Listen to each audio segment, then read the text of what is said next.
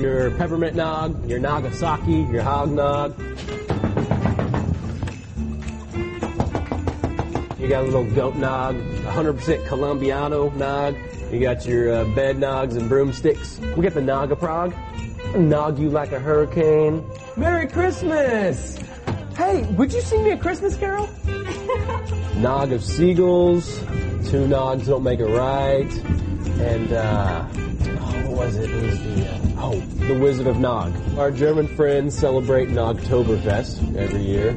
And our comrades in Russia enjoy a nice cognog here and there. Away in a manger, no crib for a bed. Oh, that's great! Merry Christmas! Thank you so much! Today we're going to look at the carol Away in a Manger. It was first published in 1885 in a Lutheran hymn book, and there's a lot of controversy about who wrote at least the first couple of stanzas. A lot of people think that because it was put in the Lutheran hymnal that Martin Luther wrote it, the founder of the modern Reformation, the Great Reformation. But after more study, most scholars believe that someone else wrote it. They just can't agree on whom it was who wrote the thing. So there's mystery surrounding who wrote the first few stanzas of this, but there's no mystery that for over 120 years, this carol has touched the hearts of people. So I want you to enjoy this version of it. The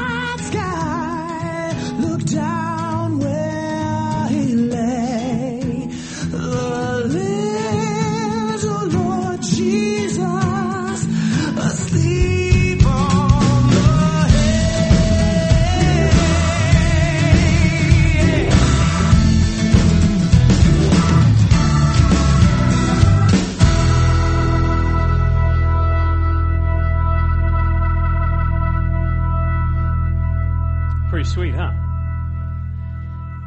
How many of you enjoyed that song as you were a kid growing up? How many of you still enjoy that song? There's a phrase that's used over and over again, and I want to focus on this phrase today. And my hope is that from now on, when you hear that song, maybe as you worship to that song, that maybe God's Spirit will jolt your memory and your heart back to this day, so that you can be in alignment with what God's purpose is for who Jesus is, for what He wants Jesus to be in your life. And that phrase is the little Lord Jesus. It's used over and over again. Now, I don't know about you, but when I hear the little Lord Jesus, I tend to think of this. Jesus, we also thank you for my wife's father, Chip. We hope that you can use your baby Jesus powers to heal him and his horrible leg. And it smells terrible, and the dogs are always bothering with it. Dear tiny infant Jesus. Hey, sweetie, Jesus did grow up. You don't always have to call him baby. It's a bit odd and off-putting to pray to a baby. Well, look, I like the Christmas Jesus best, and I'm saying grace. When you say grace, you can say it to grown-up Jesus or teenage Jesus or bearded Jesus or whoever you want. You know what I want? I want you to do this grace good so that God will let us win tomorrow.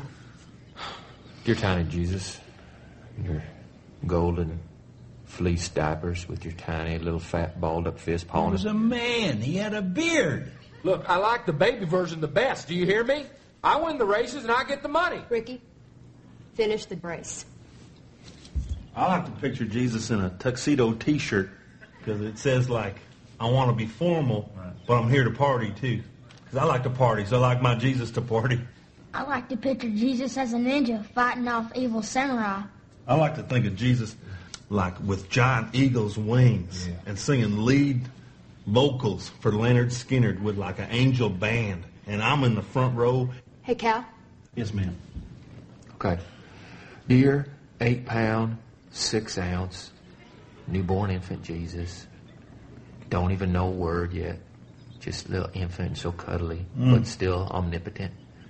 We just thank you for all the races I've won and $21.2 million. Woo! Woo! Woo! Ow! Love that money. I think that Ricky Bobby likes the baby Jesus best because the baby Jesus doesn't do anything. You know, dear tiny baby Jesus with your fat little balled up fist, don't even know a word yet, but still omnipotent. You know, that I think he likes that Jesus because that Jesus doesn't demand anything of us. But we know that when Jesus grew up, when he became 30 and he had his ministry until he was 33, that he turned the world upside down. And Jesus started saying some things to us that a lot of people don't like. So I want to focus today. I'm not dissing the song. I love the song. We'll still sing the song. But when you hear that phrase, I want you to think about not the size of Jesus, but who God created him to be. And so the key to this whole message is on your listening guide. This is it. Jesus is Lord. There's no little Lord. There's no such thing as little Lord. Jesus is Lord. So I want everybody to say that. Just so that you get it, I want you to remember on the count of 3, everybody say Jesus is Lord. Ready? 1, 2, 3. That was the best you've ever done in crowd participation. 740 times in the New Testament, Jesus is referred to as Lord. So what I want to do is I want to look at one of the most quoted verses from Luke chapter 2 that's about this whole Christmas story. And I want to see how the very first time that Jesus is talked about in the flesh, he is described as the Savior of the world. He is Christ the Lord. Watch what the angel says to the shepherds who were watching the flocks at night. Luke 2, verse 10. The angel said to them, "Do not be afraid. I am bringing you good news that will be a great joy to all people. Today your Savior was born in the town of David. He is who? He is Christ the Lord." The news they had been taught for thousands of years. They had been taught, the Jews had been taught that there is going to be a Savior. He's going to come. He's Messiah. He is Christ the Lord. So at the very beginning, we see that this is established. The Son of God is born. He's the Savior of the world. He's Christ the Lord. So the big question today is, what does that mean to me? What does that mean to you if Jesus Christ is Lord? What does it mean in our marriages? If we're married, what does it mean Jesus is Lord to my marriage? If we're dating, what does it mean in our dating lives that Jesus Christ is Lord? What does it mean if we're in school and we're taking finals? What does it mean Jesus Christ is Lord in my finals? What does it mean Jesus is Lord when we're buying Christmas presents? Can Jesus be Lord in our Christmas shopping? According to Scripture, He should be. What does it mean to make Jesus Lord? Now, in your listening guide, there's a little word. It's a Greek word, and it's translated as Lord. It's the word kurios. Say that. Kurios. And this word means supreme in authority. Excuse me. Controller, Lord. Supreme in authority, controller, Lord. This idea is He is the one who's in charge. Now, the middle one there, the word controller, is going to be a problem for most of us. Because if Jesus is the controller, He's going to have some competition in you and I because we like to be in control, don't we? Thankfully, I don't have that problem. As long as everybody does what I say and just follows my directions, we have no issues whatsoever, right? So maybe I do have a little bit of problem. But let me ask you, how many of you think you should be the one to drive whenever you go somewhere because nobody else can drive as well as you can? You have control issues. That's a Wes one there too. By the way, how many of you think that you should control the remote control because no one else can do it right? That's another Wes one. Don't you notice how I pick out Wes's stuff and I talk about Wes when I'm preaching? So this whole idea is that we all have control issues. Now, how many of you are list makers? I mean, you make a list. All right. You list makers. Here's the message that you project to the rest of us. Don't jack with my list. It's on the list. It has been written. It will be done, right? Because you're control people. Nothing wrong with lists, but I'm just telling you, sometimes life doesn't follow your list. Others of you, it's your kids. I want my kids to do what I want, when I want them to do it. For example, Christmas is coming up. And my kids, they're going to get up and they'll come down to open presents and their hair will be brushed and they will not be fighting. And we'll read Luke chapter 2 and the glory of the heavens will just fill the room and everything will be perfect. Right? Yeah, some of you get ticked off if that doesn't happen. It's because you're trying to be in control. When things don't go our way, we try to be in control. So what does this really mean? Jesus is the supreme authority. He's the controller. He's Lord. And I don't want to make you feel kind of uncomfortable today, but I've got some news for you. You don't make Jesus Lord. I don't get to make Him Lord. God already did that. He already occupies the office of Lord. What you and I do is we surrender to what's already true. We bow the knee and we say, I recognize that I'm not in control and I'm going to bow and give my life to the only one who really is in control. Surrender means I acknowledge what's already true. And really, there's a lot of surrendering that's already going on, but I'm not sure it's the right type of surrendering. There's the first one on your listening guide. James, do you mind getting me a cup of water? Should have brought one up here. The partially surrendered life. Now, this is where the majority of Christians live, American Christians live. In other parts of the world, you go anywhere that there's any type of persecution for being a Christ follower, and you'll find devotion to Christ, devotion to God that would put us to shame. Even in Haiti, when we go to Haiti, they're not persecuted for believing in Jesus Christ. But I'll tell you this, it is some of the most severe economic hardship that I've ever seen in my life. I've been to a lot of third world countries. I've heard that Haiti is supposedly like the second poorest country in our hemisphere in this part of the world. But if there's a poorer economy than Haiti, I don't know what it is. But when we go there, every time first timers get there, we're up on the third floor at this church at Cote Plage, and we'll get up because you're going to get up. They say, "Oh, we're coming." Thank you, sir. Yes, Kleenex. I'm struggling up here, but I will turn my microphone off in case I blow my nose. That's just no fun. I guess it's fun for you. It's no fun for me. When you're standing up at the third floor, you're looking out the window. You're going to be up about 5 o'clock in the morning because it just gets loud in Haiti. But the first year I was standing there and I saw thousands of people dressed nicely, hair combed, walking. And so, we just asked, where are they going? They said, to church. Well, what time does church start in Haiti? 6 a.m. Some people walk miles, several miles, to attend church. The highest attended service that they have is 6 a.m. This last year we had lots of traffic problems. We didn't get there until late at night, so they let us sleep in, and we went to the 9 a.m. service at Cote Plage, and it's about half full. The 6 a.m. service, it spills out into the road. People are standing outside in tents. They have speakers outside, and people are... That kind of puts me to shame, because in East Texas, in all the churches I've been in, there's this epidemic of something I call casual Christians who struggle to make it at 11 a.m. I mean, really, it's not hard to get to church at 11, right? It's not. If it's a priority, you find out. And I'm not saying you have to get here right on time. I know some of y'all are the ones that we're closing the doors and you're running in. I'm okay with that. I'm just saying that maybe we need to look at our priorities and figure out what this really means. The partially surrendered life is epidemic, and Jesus has a message for people who are partially surrendered. Partially surrendered folks say, well, I believe in God, but I'm going to do whatever I want to do. So here's what Jesus says in Luke 6:46. Why do you keep on saying that I'm your Lord when you refuse to do what I say? Jesus has a real straightforward question. You call me Lord, but you don't act like I'm Lord. You act like you're an atheist. Jesus says, I don't want you playing games. Now, here's the game, and I want you to see if you play this game, or maybe someone you know plays this game. I believe Jesus is Lord. I'm just going to do whatever I want to in any situation that I don't agree with Jesus.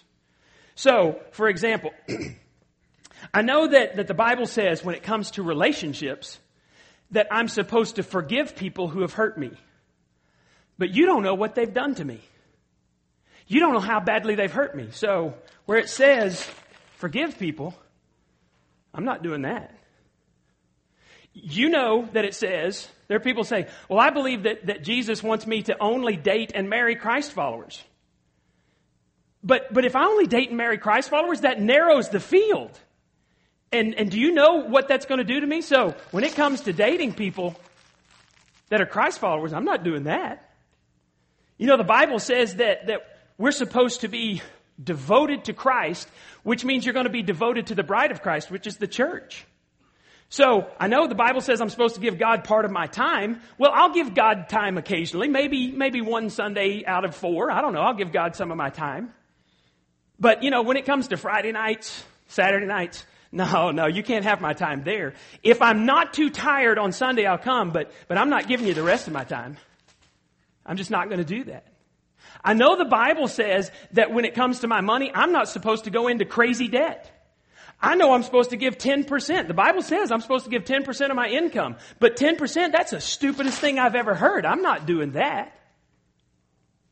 I know that the Bible says these things, but I'm just not going to do those things. And some of you think I'm going to be struck by lightning because I'm ripping out the pages of the Bible. You're ready to head out. Let me remind you, what I've done here is I've just taken ink and paper and I've ripped it out of here. But most Christians I know rip up the laws of God by the way that they live. They ignore them. Oh, sure, I believe the Bible, but I'm just not going to follow it. Then you don't really believe the Bible. And in the Old Testament, God said all the time, He said, you people, because when they were sad or repentant or whatever in the Old Testament, they would actually tear their clothes. They would put on sackcloth, which is really rough, to remind them that they had messed up before God, and they'd put ashes on their head, and they would sit around and mourn. And God says, I would rather you rip your hearts in repentance than to rip your clothes. And so what God is saying is, maybe we need to examine our lives and quit calling Him Lord if we're not going to do what He says. It's the partially surrendered life. And I've printed for you on your listening guides. We're going to put this up on the screen. Proverbs 3, 5, and 6. This is from the partially surrendered version of the Bible. So it may sound a little different to you. Trust in the Lord with how much of your heart? Some of your heart. And lean on what? Your own understanding. In how many of your ways? Some of your ways acknowledge Him. And when your life is totally messed up, you can what? make your own path straight. Now, if you're new to church, let me just say, this is not the real version, okay? This is the perverted version. This is what most people do. Billy Graham once said that 3/4 of the people who attend church in America are going to hell. That's a scary thought. And I think it's because we're really just partially surrendered. This is the man-inspired version, not the God-inspired version. What you have to understand is Jesus isn't a part-time Lord, and He doesn't want part-time followers. When you come to Him, He asks you to give Him your whole life. He says, you want to follow me? Take up your cross daily and follow me. Cross-carrying doesn't sound very nice. Do you know what cross-carrying means? It means I do whatever God asks me to do, whether I like it or not. Jesus cried out to God and He said, if it's possible, God, let this cup pass from me, when He was in the garden. And He said, but not my will, your will be done. The Bible says that Jesus despised the shame of the cross, but He went there anyway. And He's our example. We're supposed to be radically obedient. And so, if He is Lord, then He gets to say what's right and what's wrong. He gets to make up the rules, and I just follow whatever He tells me to do. He's the controller, He's the Lord, and I come under His lordship. It's not I pick and choose. Hey, I like this, keep me out of hell, but I'm going to live like hell whenever I want to, and then I'm just going to expect you to put your blessing on me. No, God says, I don't do that. He's very, very serious. Why do you call me Lord, but you refuse to do what I say? So, here's what I want you to do. We're going to take a moment. I'm going to describe a few things, but we're going to take a moment. And I'm going to ask you to be gut-wrenchingly honest before the Lord today. And the question that you're going to ask, God, is there any area of my life that I've not surrendered to you? And so let me just describe a couple of things. It could be different stuff. I want you to be very open. Some of you, it might be, I'm going to trust you, God, with everything except my children, but I cannot trust you with my children. And that may be what God's asking you to surrender to Him. Could be your future. I've got it all lined up. I'm going to do this. I'm going to go to this college. I'm going to get this degree. I'm going to get this job. I'm going to get married at this time. And if I don't, God, then you're not really in this, because God, if you really love me, you put your stamp on my plan. Some of you, it could be a relationship. I know I'm dating someone who is not a Christ follower, but I love him and I can change him. So I'm not giving you my dating life, God. I don't think you're big enough to handle my dating life. What is it that you've not surrendered to the Lord? So just for a second, close your eyes and ask God, what is it in my life that I've not surrendered to you?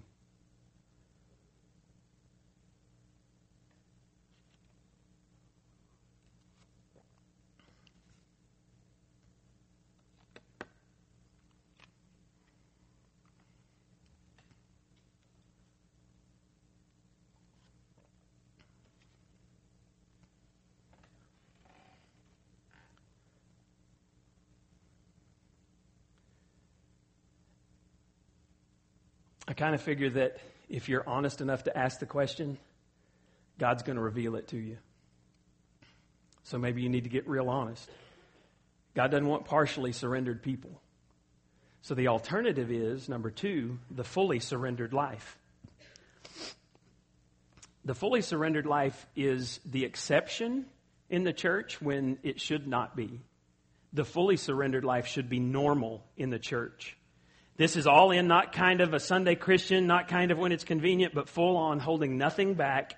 My life does not belong to me. God, if you tell me to do it, I'm going to do it. That's the type of commitment. Paul said it this way in Romans 14:7. For none of us lives to himself alone, and none of us dies to himself alone. If we live to the Lord, and if we die to the Lord. So whether we live or whether we die, we belong to the Lord. Now, let me ask you a question. How many of you are living? Praise God, about 50% of you are living. We have a prayer service at the end. We got a prayer time at the end. If you need to know how to pray to live, now come on. How many of you are living right now? You're breathing. All right, praise God. Most of you are now living. According to this verse, why do we live? Who's it to honor if you're alive? The Lord. If you die, who is it to honor? The Lord. If you're a Christ follower, to whom do you belong? The Kurios, the Lord, the supreme in command. Our life is not our own. When we surrender to His Lordship, we belong to Him.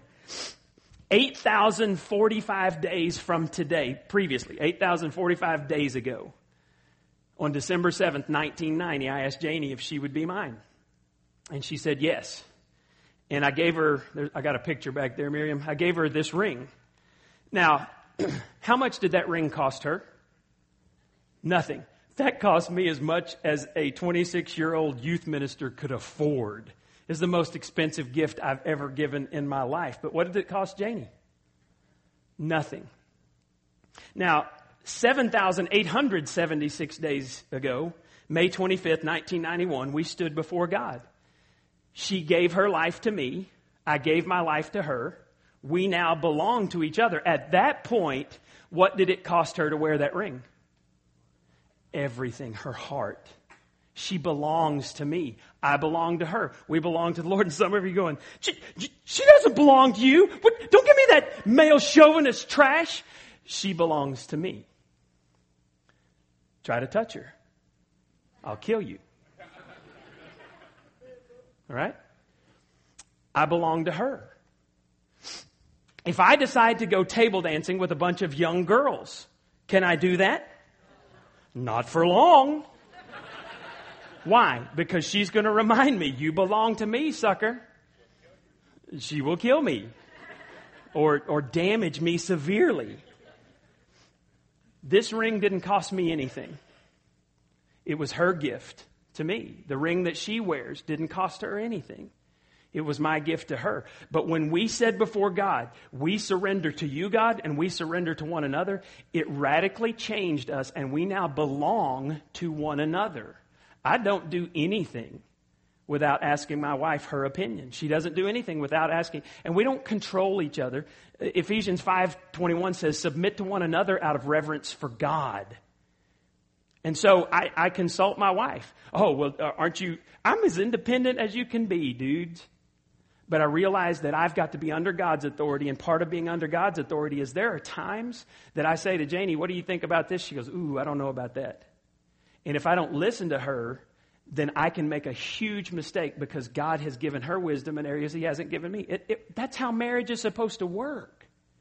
Well, when Jesus shed His blood on the cross for you, He offered you the possibility of salvation, of being saved from your sins.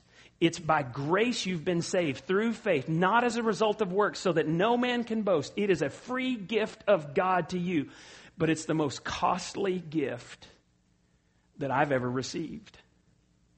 It cost Jesus Christ His life. He gave up the glory of heaven, put on skin, lived this sinless life, and then He got spat upon. He got beaten. He got stabbed by His creations so that you and I might have the opportunity for salvation. So Jesus says, if you want salvation, I want your life in return. It's an all or nothing deal. You don't get to say, okay, I want you to save me and later you'll be my Lord. No, He says, Lord is the one issue. If I'm your Lord, then salvation is part of that. So you surrender to that. That's why when I read the Scriptures, I've been reading a lot in the Old Testament. And I'm just shaking my head as I read the Old Testament because I see time after time, this is the pattern. People get close to God and then they turn their backs on God, and God sends somebody to tell them, some prophet, and says, oh, watch out. God's going to destroy you if you do not repent. Sometimes people repent and God says, oh, like in the story of Jonah. This I just read this week. Jonah goes and preaches to Nineveh. Nineveh repents. 100,000 people get saved. 100 years later, God sends another prophet to Nineveh because they didn't teach their children. And they were just as vile, just as sin-filled as they'd been before. God sent another prophet to them 100 years later, and He said, God's going to destroy you. And they said, yeah, whatever. God destroyed them because they didn't teach their children. People didn't know. And so it scares me because what I see in the Scripture, people turning their backs on God and just disregarding the things of God, I see today. I see in this church. I see in this community. I see in our nation. God's not always going to be patient. Eventually, our sins will come back and haunt us. So, Jesus is more than just the dear little baby God. in your golden fleece diapers. He's the soon returning, conquering, reigning, ruling, supreme in authority, coming back with a sword, and the name on the sword says he's the King of Kings and the Lord of Lords, and he means business. Don't just say, I belong to Christ and do whatever you want. He's the supreme, ruling, reigning King of the universe. And if you're a Christ follower, your life does not belong to you. It belongs to him. Here's the real version of Proverbs 3, 5, and 6. We're told to trust in the Lord with how much of our heart? All of it. And we're told to lean not on our own understanding, but in all our ways, what are we to do? Acknowledge him. If you have your listening guide, circle that word acknowledge, because we're going to talk about that for just a second. Acknowledge him, and the result of all that will be that he will make your path straight. Now, this word acknowledge, I'm not a big fan, because the original language, Hebrew, it's the word yada, and it's translated, a better translation is know. And it's the same word used in Genesis. I remember as a kid, we used the King James Version, and it said that God created Adam, then he created Eve. And then any time that there was this coming together sexually of the man and the woman, it said that Adam knew Eve and she conceived. It's this idea of the most intimate of knowledge. It's this idea of a relationship that's closer than any other relationship. It is to know one. And here's a better way that this should be translated. In all your ways, know him, and then he will make your path straight. So the bottom line is, the reason some of us don't trust God in some areas of our lives is because we don't know him in that area. We've never experienced him in that area. To know him is to know that he's the ever-present, all-knowing, all-powerful God, and he's good in every way. And not only is he some far-off, powerful God, which is what the Muslims say, that he's this powerful God, but he really doesn't care about you. No, according to Scripture, he's all-powerful and he means business, but he also came as a baby because nobody's afraid of the baby. And he came to be one of us to show us how to have true life. And so I can know him, you can know him, and we can relate to him in a very special way. If there's any area you're not trusting God in, it's because you do not know him in that area. To know him is to love him. To know him is to trust him. Now, here's the scary version. If you don't know God and you're not trusting him in certain areas, here's a very scary message that Jesus Christ has for you today. Matthew chapter 7, verse 21. Not everyone who calls to me, Lord, Lord, will enter the kingdom of heaven. Now, this is just right after Jesus said, there's a broad road that leads to destruction, and many people are on it. Most people are on it. This is, we did this weird series last year and said we're weird because normal isn't working. Jesus said there's a very narrow road that leads to real life, and very few are the people who are on it. Right after that, he says this. Not everyone who calls out to me, Lord, Lord, will enter the kingdom of heaven. Only those who actually do the will of my Father in heaven will enter. On judgment day, many will say to me, Lord, Lord, we prophesied in your name and cast out demons in your name and performed many miracles in your name. They were partially surrendered. And here's how I know, because look what Jesus says. But I will reply, what's that word? I never knew you. We were never in relationship. And then he says this, get away from me, you who break God's laws. In our world, it would be, well, didn't I go to church occasionally? There was that one time that the dude was ringing that bell, and there's that red kettle outside the mall, and I threw some change in there. Didn't I do that? God, didn't I help the lady cross the street? Wasn't I a good person? I went to Haiti, Lord. How much more dedicated can you be? And God's going to say, here's the problem. I wasn't your Lord on earth when you had the opportunity to accept me as Lord, to surrender to what was already true. You rejected me on earth, and so I'm going to honor your request in heaven. You refuse to follow me on earth? You want to live a life excluded from me? That's your choice. But you're also going to live excluded from me for eternity in a place called hell. Because it's all or nothing. Verse 23, Jesus says, I never knew you. You gave me lip service, but we didn't know each other. There's no intimacy. You called me Lord, but you didn't do what I said. He's no part-time Lord. He doesn't want part-time followers. He gave us the free gift of eternal life. And that free gift, the only reasonable response to that offer of salvation and living forever in a place called heaven, the only reasonable response is, here's every bit of my life.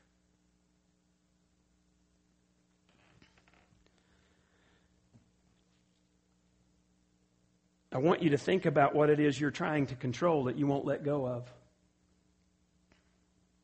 And I'm hoping that today will be the day that you say, God, I release it to you because you're my Lord. Would you bow your heads? Father, I pray today that you would speak to us in a way that only you can. And that there would be lives and relationships and families and marriages that are transformed because of the goodness and the grace of your Son. That we would surrender to the Lordship of Jesus Christ, the Savior, who is Christ the Lord. When I ask you again, what have you not surrendered to the Lord? Are you going to keep holding on to it? Or is December 16th, 2012 a day of freedom for you and a day of entering into the kingdom of God?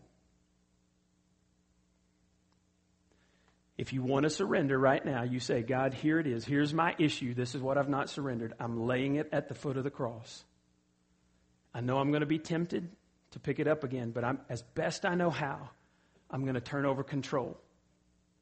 If you've never received Christ, if you're not in the kingdom of God, the Bible's real clear. It says, all who call on the name of the Lord will be saved. So you say, Jesus, I acknowledge that you are Lord. And I surrender my life to you. I don't know everything, but the best I know how, I give you my life.